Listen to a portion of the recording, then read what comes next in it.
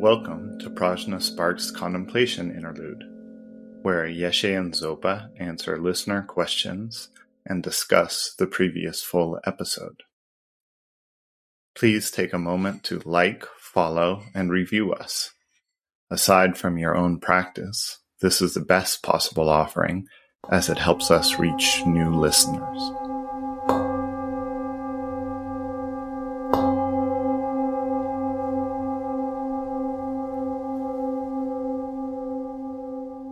We will have a little discussion primarily about dukkha. I did want to start out by pulling from the sutra on turning the wheel of Dharma exactly what the Buddha says dukkha is, because this word, Sanskrit word dukkha, of course, is famously translated as suffering. And in many ways, that's exactly right. But it's a little narrow. It's not as broad as what the Buddha intends by that. And also there's this sense of, oh, that Buddha, what a pessimist, what a downer he is. There's so many lovely things in life. Why does he say everything is suffering? I'd like to just read in from the Sutra on Turning the Wheel of Dharma exactly what the Buddha says is dukkha. He says, rebirth is dukkha. Aging is dukkha. Illness is dukkha. Death is dukkha. Parting from what we hold dear is dukkha. Encountering what we dislike is dukkha. Not getting what we want is dukkha. In brief, the self-perpetuating skandhas are dukkha. Now, except for when you get to this phrase self-perpetuating skandhas, which might raise a question mark, the rest of that list is pretty easy to agree with, I think. But I'd love to hear your reaction and also any questions about the various layers of meaning in the term dukkha itself. Yeah, I think a lot of the list is united by concepts and ideas about things being other than they are. I don't know, I think about, I'm visiting my grandparents right now. So the line that really stood out to me was aging is dukkha. And, of course, people would like to, in older age, have steadier hands and remember things and hear better. But that's not the way it is. So I think it's this, there's the real, in the whole list, a comparison of what's actually happening and then this sort of ideal world. And I guess the other thing that stood out to me from the list is the balance between, say, gross, obvious physical things, death, illness, and then what Ani Pema so wonderfully sums up as not getting what I want and getting what I don't want. So those are my reactions. I can add to that, perhaps not entirely referring to the list, but I would add to the list all the workplace hassles. That is certainly dukkha, going through a hugely turmoil-ridden period myself. And believe me, it's definitely dukkha, 10 hours a day. One thing I'm learning through the process is that dukkha demands of us skillful means of responding to the situations. And that's where I guess my pondering is about that. Yes, we are in situations we may not like and we may not accept, and how we deal with them, how we are within them, how we respond to the situation, to the people who we perceive are the givers in some situations of what we perceive as dukkha. That's where I kind of stumble around and try to feel my way. I mean, it is somewhere where I would just welcome guidance. Yeah. When I now heard what you said, and I even heard some more subtle explanations, like not headache, but even if you're uncertain about things and just not happy with whatever situation, even this is dukkha I heard. And when I think about it, in a way you can say it is our inability to accept the reality as it is. And I think whatever, or in any situation, when you can call it dukkha, there is something in the way. And when I learned that the I, the self, which we establish, which is not in accord with reality, I think it comes really back to this, because there must be some force which is in opposition to what naturally is, be it some feeling which we don't accept as just some energy we can perceive at this moment.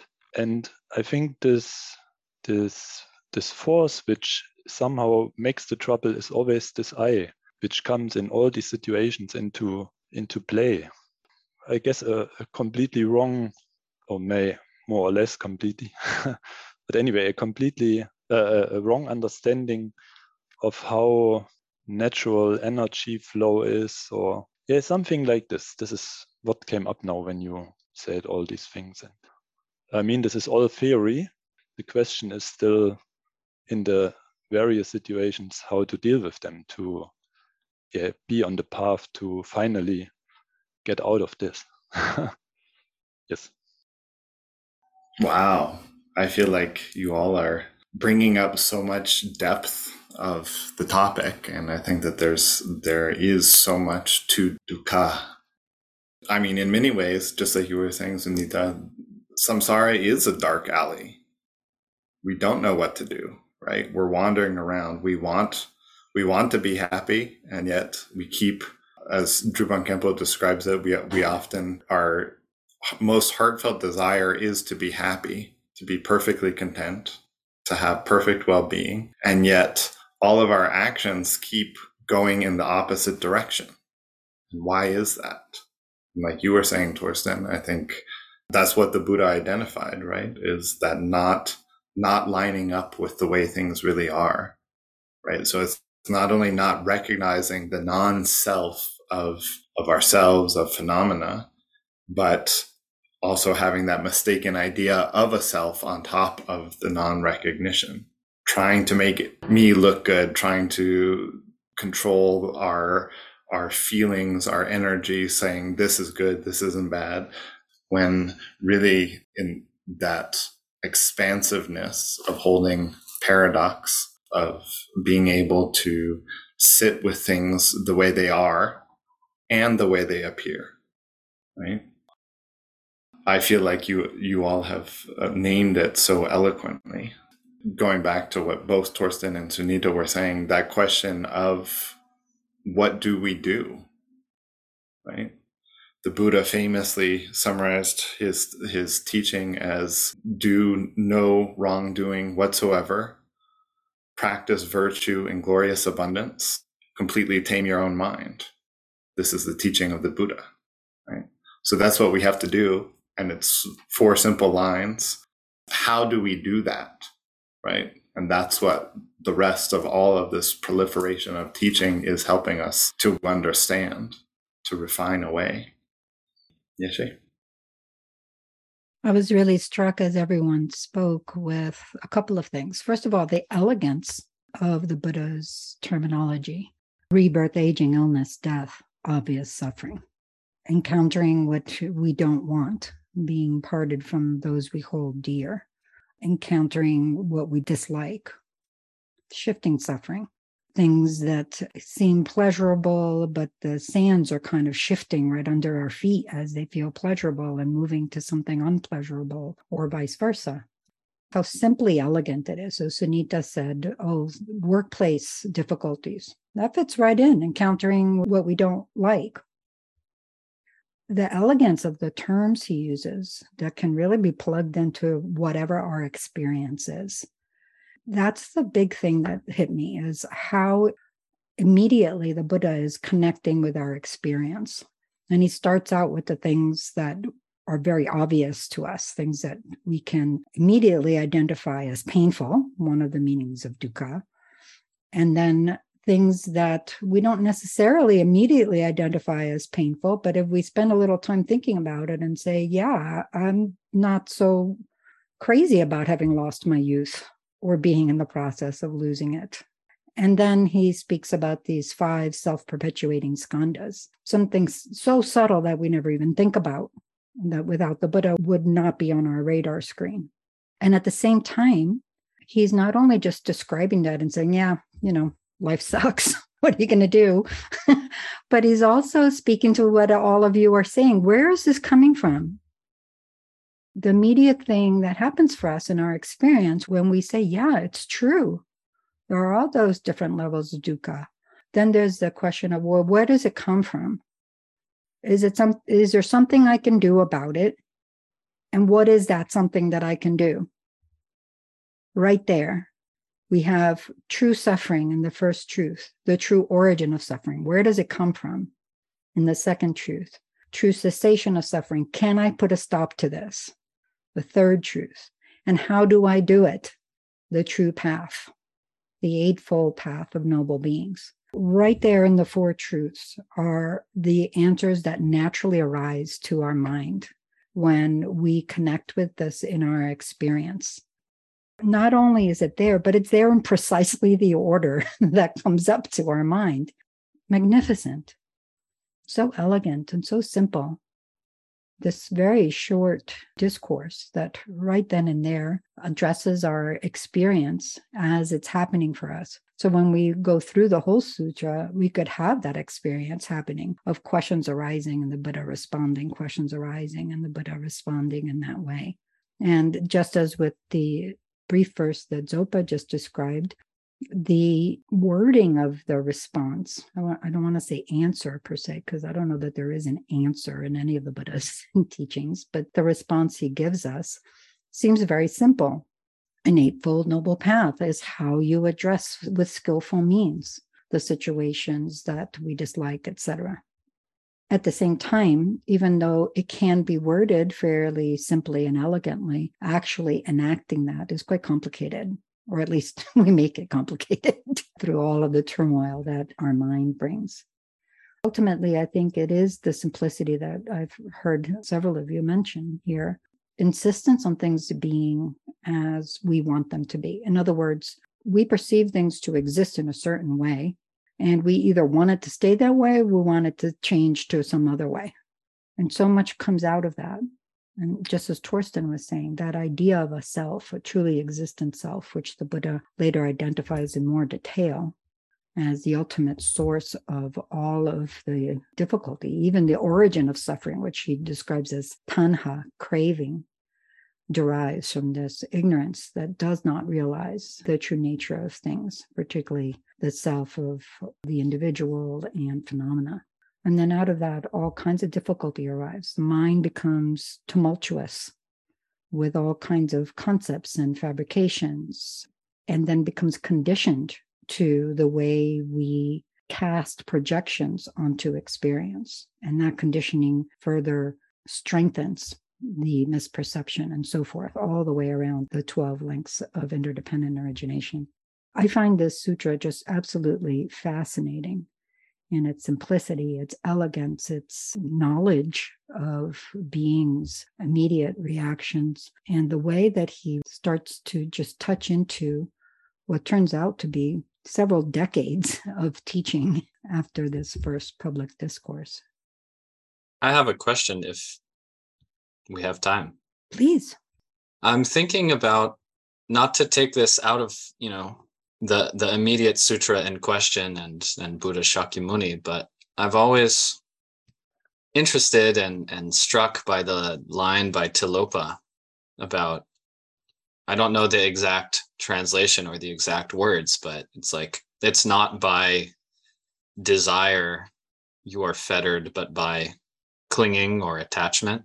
I think the phrase goes something like that. So I always think about that in relation to the concept of tanha and craving and thirst. So I'd be curious to hear the lamas speak a little bit about the interplay between the identification of tanha as this source of dukkha, and then this idea in that of clinging or attachment that's brought out in that line from Tilopa. Wonderful. Yeah, I mean, I think as I remember the verse, I think it's Talopa instructing Naropa, and he says, it's not the objects that bind you, my son, it's your attachment to them. That does bring up this very interesting question, right? It's not anything out there, right? We don't have to solve the world. We don't have to make other beings behave a particular way, all of this, right? It's our attachment. It's our, like Torsten was referring to, it's trying to force that energy into the way that this very limited idea of things being truly existent the way they appear to us to be as the reality, right? And trying to force the world and other beings and even ourself, our energy, our emotions, all of these things to conform to this very small, limited idea that the self brings forward. In terms of craving, often when we hear craving, we think of it as, oh, I really want something, right? But craving also encompasses our aversion, right? I really don't like that. I'm craving to be separate from it, right? So craving isn't just like the desirous side, it's also the averse side. Right. And part of the beauty of the teachings and the way that they're structured and the path is that there's like this progression, right? So craving, when we look at some of the descriptions of how we take rebirth, right? When we're in the bardo after we've died, right? Part of it is craving. Craving is like the linchpin which drives us, which really nails home and makes us take up the next rebirth. So there's so many levels of addressing craving in the sense of just being able to have a little bit of space, even if it's just the recognition of like, wow, I really want that samosa or that chocolate or whatever it is. And even just having that space of recognizing and not immediately following, right? We can train in simple ways. But of course, the only way to fully uproot that is to get to the ignorance that underlies it. That's the beauty of the spectrum of the Buddha's path and the different vehicles that he employs to help us recognize it, is that there's these graduated levels where we can dig deeper and deeper into examining our own immediate experience of craving. It's not like we have to wait until we're dead and we're in the bardo and then be like, okay, now I really need to like cut off that craving. No, if we do that, then it's going to be too late because we'll already have been so habituated to it. Whereas if we start to recognize more and work with this more, then there is that sense of being able to train in it. And all of that gives us conducive circumstances for working on the fundamental ignorance, that fundamental belief in a self that keeps tripping us up. And of course, there's so much more to say about what you brought up, Rob. But the other thing that to me feels really valuable in that, at least in this moment, is also that recognition that sometimes we can feel so restricted when it comes to like cutting off craving or, oh, I have to limit myself, all of these different things. And my experience when I'm in a little bit more of a spacious mindset is just how beautiful it is to recognize, like, yeah, there's all this beauty, there's all this magnificence of the world and of beings and all of that. And it's not that we're denying ourselves that as much as it is that we're recognizing that those kleshas that disturb the mind, that actually affect our ability to be with that beauty, that magnificence, because we limit it and we say mine, or I don't want it, not mine, right? Or we just don't care, right? And so there's something really profound and striking about that sense of it's not the things that bind you, my son, it's your attachment, right? If I recall correctly, the word in the Tibetan translation of that is nangwa, which is nangwa is usually translated as an appearance or an experience. That quote is incredibly profound because you can go to all manner of depth in understanding just what that word nangwa means. something that appears to us, this image on a screen or the screen itself or the computer, the room it's in, other individuals, objects, as Zopa was just saying, is one of those things. But so is desire.